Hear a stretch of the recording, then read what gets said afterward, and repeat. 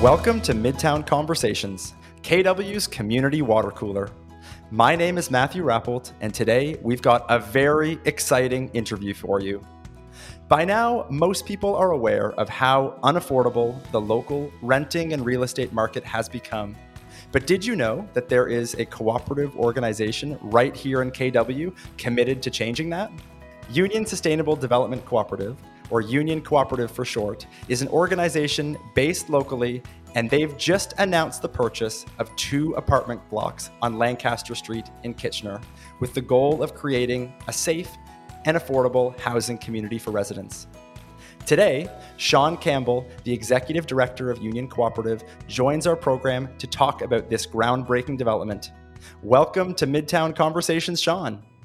Thanks for having me, Matthew. I'm excited to be here. Oh, we're super excited to have you and really excited to talk about this amazing project. First of all, can you tell us a little bit about yourself and how did you get involved in cooperatives? Yeah, so I'm a lifelong resident of Waterloo Region. I went to school here at Laurier and University of Waterloo. I'm one of those forever students, so I'm doing my PhD at the University of Waterloo now, looking pretty much at this. How do community organizations raise funds in order to buy property and bring it into community ownership out of the speculative market and build community wealth? For myself, I got really excited about cooperatives in part because of my partner Alex over at Together We're Bitter, TWB Brewing Co-op. And, there are a few things that start a revolution more than bending an elbow at a brewery and talking about social justice and cooperatives. So that certainly got me excited. But I also had the opportunity, because I work as a nonprofit and charity consultant, I have since I graduated university in undergrad, I had the opportunity to work with a local charity, Reap Green Solutions, a number of years ago. And we were looking at how can we afford to finance home energy retrofits. We know that we need to make houses more energy efficient. Could we come up with a creative model of how we can make homes more efficient by providing low interest, flexible loans? So I was tasked with looking across Canada to see, what creative models are communities using elsewhere. And we came across the Community Economic Development Investment Funds in Nova Scotia, or CEDIFs. And they were created after the collapse of the fisheries as a mechanism to bring money back out of Wall Street and Bay Street and encourage folks to invest it locally within their own community and small businesses, nonprofits, charities. And it's been really successful, bringing millions of dollars into their community. Now, this was a really special structure set up by the government, and for the most part, it hasn't been replicated across Canada, but certainly that need is still there. And in this small rural Albertan town of Sangudo, Alberta, between Edmonton on your way out in Jasper, you'll pass by Sangudo, and it was experiencing what a lot of small towns was experiencing, that young people would grow up and they'd move off to go to school and they wouldn't come back because there were no jobs. And for them, the straw that broke the camel's back, I'm sure there's got to be I'm a vegetarian. There's got to be an alternative to that expression. All the same, the meat packing plant was going out of business. Again, not a great vegetarian story. But, it was not great for the town because it provided a lot of great jobs. And many folks in the surrounding area were cattle farmers. So they'd have to ship their cattle further away. It would cut into their margins and it would further lead into the decline of this town. So, also inspired by the CDIF model out in Nova Scotia, which they couldn't replicate in Alberta, they said, hey, what if we use co-ops instead? And they created the Sangudo Opportunity Development Cooperative, which is what inspired our name. And they pooled their funds together in this co-op. They bought the business from the retiring owner who couldn't find anyone else who wanted to buy a rural Albertan meatpacking plant. They fixed it up. They gave a long-term low-interest loan to 2 young men who had been working in the factory. All these years later, it's still going strong. And they've used that same model to build single-family homes and help start a coffee shop. Now, I always joke that as a vegetarian, a meatpacking plant doesn't get me too excited. But if you go over to Vancouver, you see the same model being used to support social entrepreneurship and nonprofit housing organizations and local food organizations as well. So it seemed like we had something here. That's super cool. I love the fact that this is happening in different spots all across the country, and that Waterloo Region, KW, is now sort of joining that movement.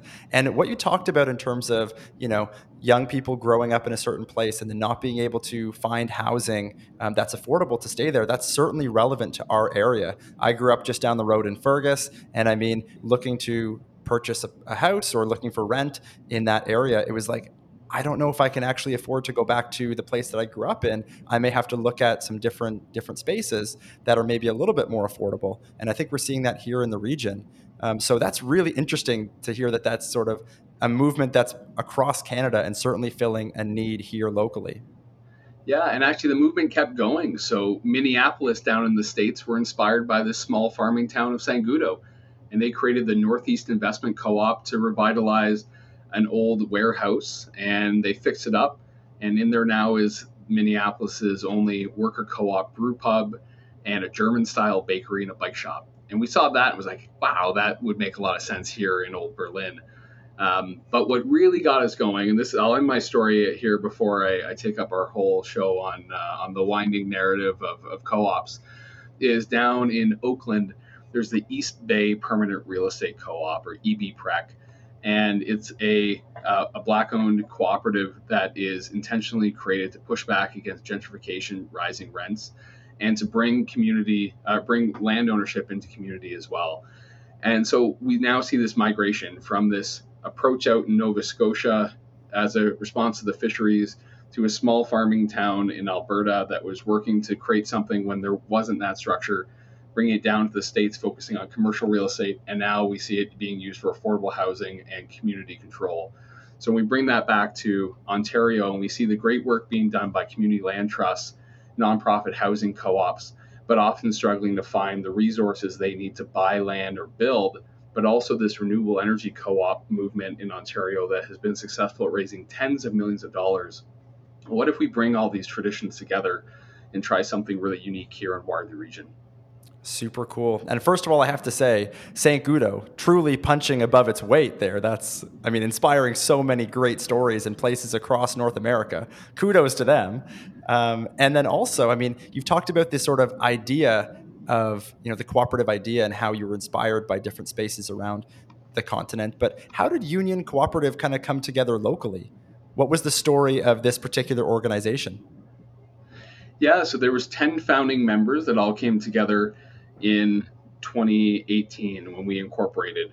And we really incorporated with a fairly rough idea. So there was a meeting of about 6 months earlier where I had proposed this to a room full of people at the Kitchener Public Library in one of the meeting rooms in the basement. And it was a great conversation. We weren't quite sure where to go from there. So we kept plugging along, a few of us, and then decided, let's really make this happen. So we incorporated in 2018, and we kept working on developing the model. We got a few grants that allowed us to build out our articles and our bylaws more, to put together some of our business plan and subscription documents. And in the process, we started meeting more people who made us feel like, we were on the right track. Folks from Kindred Credit Union and the Cooperatives and Mutuals Canada, the Ontario Co-op Association. And there was enough encouragement along the way that, you're not crazy. There's something there. Let's keep pushing on it. And then we had a few more wins that happened. We had a local housing charity reception house that said, we think this is neat, and we'd love to be able to work with you on your first property.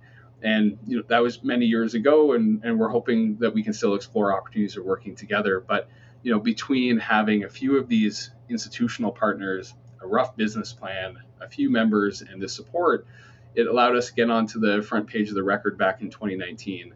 And that helped propel us into getting a few more members, and finally a CMHC grant that let us really focus down and help work on developing out all the key pieces. And we were talking before this call about a mutual friend, Sean Goby, over at the University of Waterloo, who also happens to be both one of our early members and my PhD advisor himself, and another professor over at Conestoga College, Anthony Pichatelli, were really instrumental in helping to do a lot of this early research of developing these tools, of making this work. So bringing together, so many different partners. And then after that Record article came out, we quickly just started getting more and more members, more and more people interested. The final step before we really or a few pieces here. We were invited by the Waterloo Region Community Foundation to join their Housing Innovation Roundtable. And at first, it seemed like joining any other committee where we'd show up a few times and that was it. But we had the opportunity to learn from a lot of really smart folks as part of that. People from the Region Waterloo's housing team and CMHC, a few local developers. We had the foundations and a few other charities there, some urban planners. And that helped us shift our thinking about what was possible and also where the need was in our community as well. And after that, we had an offering document that was approved by our provincial securities regulator. And that allowed us to then go out to the community and say, okay, we're ready to go. We can now raise the funds we need to purchase our first building. And when we started doing that, we were really raising money on an idea. We didn't have a property because we had to wait until we had enough money to go out and go shopping for a property. And yet people kept showing up.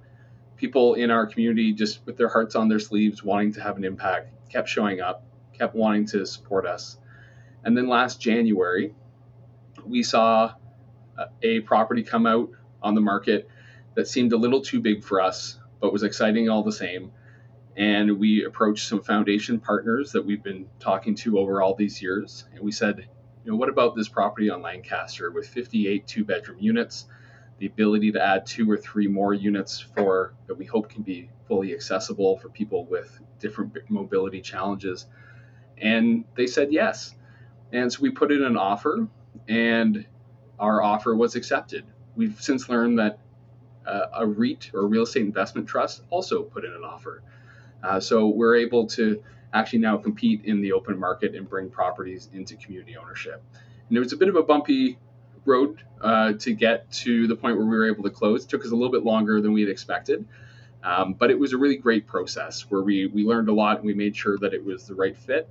And on October 3rd, we purchased our very first property and brought 475 and 477 Lancaster into community ownership. Amazing. Well, that's so exciting. Massive congratulations. And I mean, I'm sure any type of process like this, any big sort of undertaking, there are going to be bumps in the road. But I mean, the fact that you persevered and started off from this idea, and then now you own these 2 apartment buildings, 475, 477 Lancaster Street. I mean, that's such a huge achievement. So you said going shopping for buildings. I mean, that's a great way to phrase it. I love it. Like you're going to the mall, picking out a couple of apartment buildings.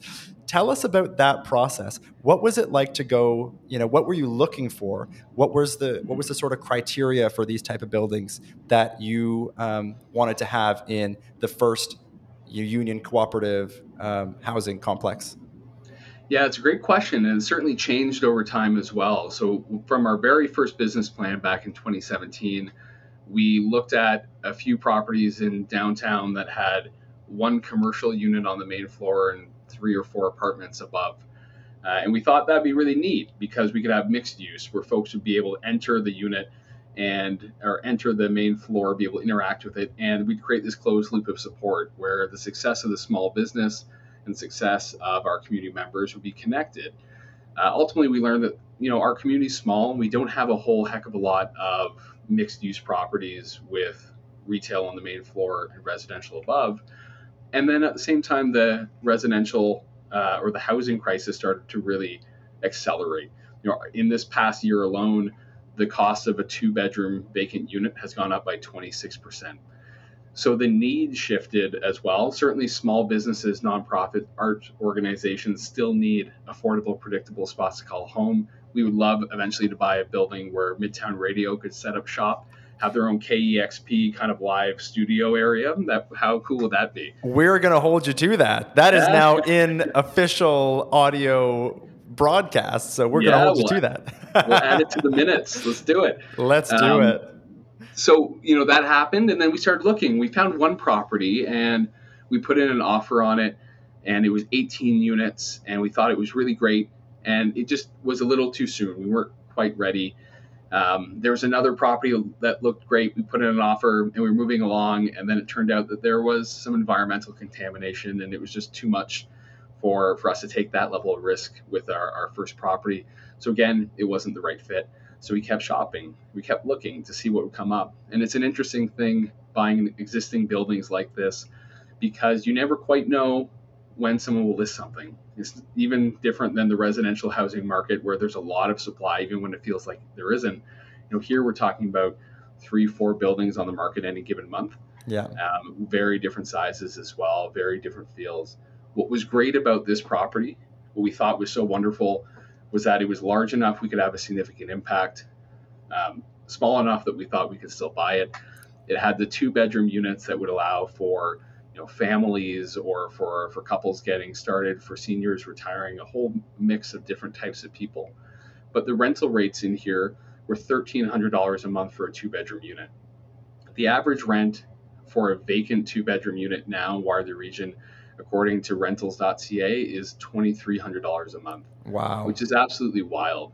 Like Yeah. I said, I'm a lifelong resident. I love this place. I'm not going anywhere, but I don't think we're a $2,300 a month town. That's wild to hear that. I mean, I remember when I was in university in Peterborough and I paid $1,000 for my 2-bedroom apartment right downtown, utilities included. And I mean, I have a good buddy who is looking to move to the region, and he tells me about these prices, and it's like, I can't even fathom that level, that amount of money going out for rent every single month. Yeah, I can't remember where I saw it, so take this with a grain of salt. But I saw a report that buying a house in the city of Guelph was the same price as buying a house in LA. And again, Guelph is a wonderful city, but it's not LA. Yeah. So we need to be thinking, how do we make our communities more accessible? Because one of the reasons why we used to get wonderful folks like you and Sean Goby, who we mentioned before, and so many others coming to Waterloo Region, was that we were the cheap, affordable spot to be. And now we're losing great people like your friend who can't come. It's making our community less interesting.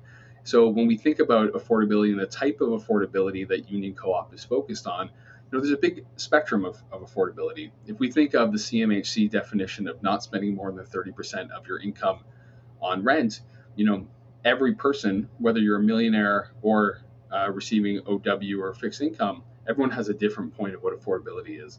Now, of course, where we all need to put our attention is the people who have the greatest barriers to accessing housing, the greatest barriers to affordability.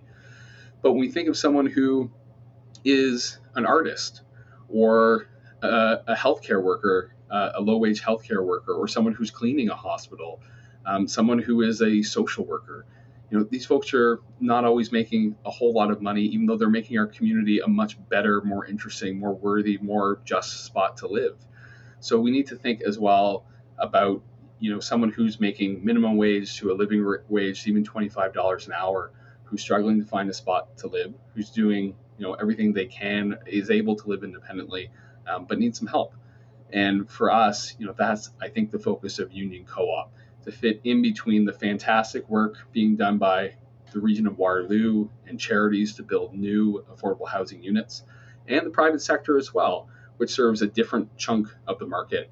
But there's a different type of missing middle. We often think of missing middle as single family homes and skyscrapers, but there's deeply affordable units in the market, and we need more of those spots in between. Because when we lose those units, it creates more downward pressure on the social housing system because people have nowhere to go. People who previously were looking at buying a single family home are now renting longer. And that's okay. You're making the decision that's best for you and your family. I'm a renter myself.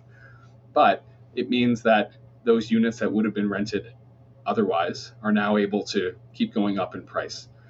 So we need to think about what are these different opportunities for keeping our community fun, interesting, just, and affordable. And we hope that Union Co-operative will be one of those tools. So now you have these 2 buildings. Let's talk about the next steps, because I mean, this is obviously a great achievement. But then, you wake up the next morning after purchasing these 2 buildings, and now you own these buildings. What's next for Union Co-operative? Yeah, so we are focusing right now on making sure that we're doing things right. We're making sure that everything's moving smoothly, that we're living up to our commitment to the folks who call these properties home. So there's also a few steps to take in terms of finalizing our mortgage and working with CMHC on that. We've approached the region of Waterloo about opportunities where we may be able to work together to offer even more discounted rents. That, rather than go out and purchase more properties or build new properties, here are these units that are in community ownership. How do we work together to bring the rents down from $1,300 a month to have a portion of them at $1,000 a month? So we're working on those pieces as well. I've been working today on a survey that's going out to the people who live at the property to ask, what do you like, not like, and like to see changed about the property? As important as it is to have affordable units, it's also really important to push beyond that, to think that rental doesn't have to be a stepping stone until you can do something else. And rental doesn't have to be paying someone else's mortgage. It can be a different way that you choose to live. And with that, we have to think, what are the things that people want to see changed? Well, like everyone else, they want to have some input and control over what happens to their home. Here at this property, we have a bunch of unused green space. Do people want to see a park or a fire pit? There's some forested area in the back that can't be built on, that's just scrubbed right now. Do people want to see a little walking trail through there, or to clean it up and do something different with it? There's an unused area that we could turn into 3 new accessible units. Or do we put in 2 and have one as a community space? So thinking about these and actually asking people what they want is an important piece. We're also reaching out to a few community organizations as well to have conversations and work together on progressive policies about renting. So, for example, if you are going to try and be accessible to folks who are new in Canada, who don't have a credit history or landlord history, or to someone who is coming out of a shelter system, when we know that landlords typically are less likely to rent to somebody if they see that the call is coming from a shelter. If you're not using these traditional screens to select a tenant, what do you use instead? We know that when tenants struggle financially, that often a landlord moves to evict them. What is an alternative instead? How do we make sure that tenants know of the resources that are available to them, and make sure that, for example, in case there's a argument or a conflict between 2 neighbors, that rather than moving to evict one, we bring in a group like Community Justice Initiatives to facilitate a conversation and see if a solution can be arise so that no one's losing their housing. So those are some of the next steps as well, is to think, how do we move from being a landlord to a community housing provider, and do that by asking people what it is that they want to see. But of course, our mission and mandate is to buy residential and commercial properties, plural. So we are looking in the future as well, hopefully not too far out, a year or 2 from now, to be coming back on this show here and talking about property number 2. You're welcome to come on this show anytime, and that's especially if there's an amazing announcement like that. That sounds like a lot of work, and kudos to your whole team for putting this all together. And I mean, we are going to keep tracking all the developments with these properties, and you're more than welcome to come onto the show anytime you want to talk about any updates, any news that's coming from Union Cooperative. We're happy to have you. Sean, thank you so much for joining Midtown Conversations today. Before I let you go, is there anything else you want to tell the community about the project? Well, thank you so much for inviting me on to your show. It's been a lot of fun. And before, we were chatting about all sorts of other different co-op connections as well. So it's always great meeting someone else who's in the co-op and community building space, and the great work that you folks at Midtown are doing too, to create community in a different way, which is also really important. I will just end it by saying that if anyone would like to learn more about Union Cooperative, they can go to our website at unionsd.coop, so Union Sustainable Development, or UnionSD as in Sustainable Development.coop, C-O-O-P. And you can find out more about how to get involved, whether you would like to join as a member and help to make decisions and help us grow, or just to share more information about the co-op or suggest ideas as well. There are many ways to support. And of course, there are so many other organizations in town working really hard, including great groups like Indwell and Menno Homes. So many different ways that you can choose to support affordable housing in our community. And I saw that Menno Homes tweeted today that you are going to be sort of neighbors right down the block there. Yeah, so it goes us and then a wood-fired bakery that sells amazing bread, and then them. So we're thinking that sometime in the summer we might have to have a pizza party or a barbecue. Oh, absolutely. And we will make sure to get the word out about that. And I myself will be 100% there. Just let me know date and time. You are invited. Yeah, absolutely. Sounds good. Thank you so much, Sean Campbell. We really appreciate having you on, and we look forward to having you back in the future. Thank you so much.